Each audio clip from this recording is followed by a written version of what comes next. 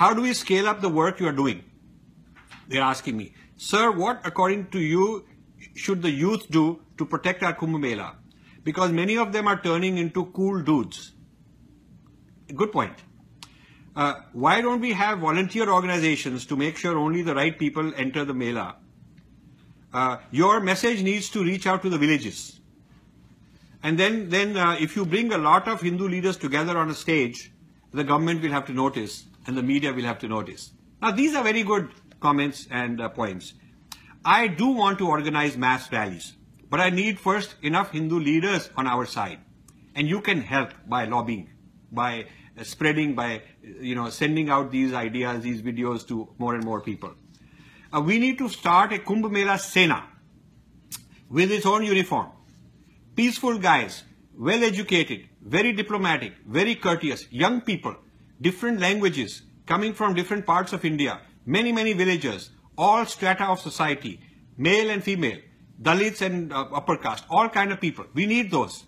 And this Kumbh Mela Sena should be well briefed how to debate, how to tell when somebody is digesting us and argue against it, how to detect Hindu phobia, how understand the whole history of it and problems and fight back, how to argue back.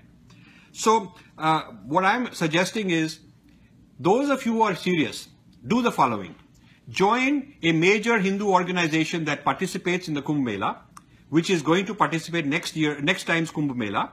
Join them now, become a volunteer, and join the committee, the planning people who are going to plan the Kumbh Mela. Become a volunteer, be helpful, don't enter the first day and start criticizing them. Don't tell them I know more than you. Don't enter any group or any forum with more ideas and first do seva. Then you learn some, then you get some knowledge about them, then you get some credibility, then you earn the right to advise them. So join such organizations, be a very good sevak, good volunteer, and then join their Kumbh Mela planning committee. When you join that, then you can start teaching them about the dangers, the threats, and start saying next time we have to do it differently. We have to put poison pills. We have to have surveillance. So this way, if many of our young people join, different major organizations, join Art of Living, join Chinmaya Mission, join all kind of, join Swami Nityanand's organization, Mata Amritanand's organization, join, Ramakrishna Mission, join all the organizations that have big presence. And through those organizations that you join, become known as somebody who's very loyal and very sincere. And then from inside, give them advice, educate them, teach them these ideas, tell them, inform them about the kind of things that I'm writing about. Then you can also get those organizations on board. This will take time, and it will take a lot of people helping.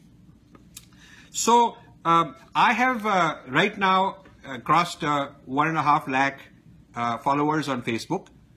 Thank you for helping me do that. But we need 10 times. And then we'll be a voice that nobody will be able to ignore. People will take us seriously. Even mainstream media will take us seriously.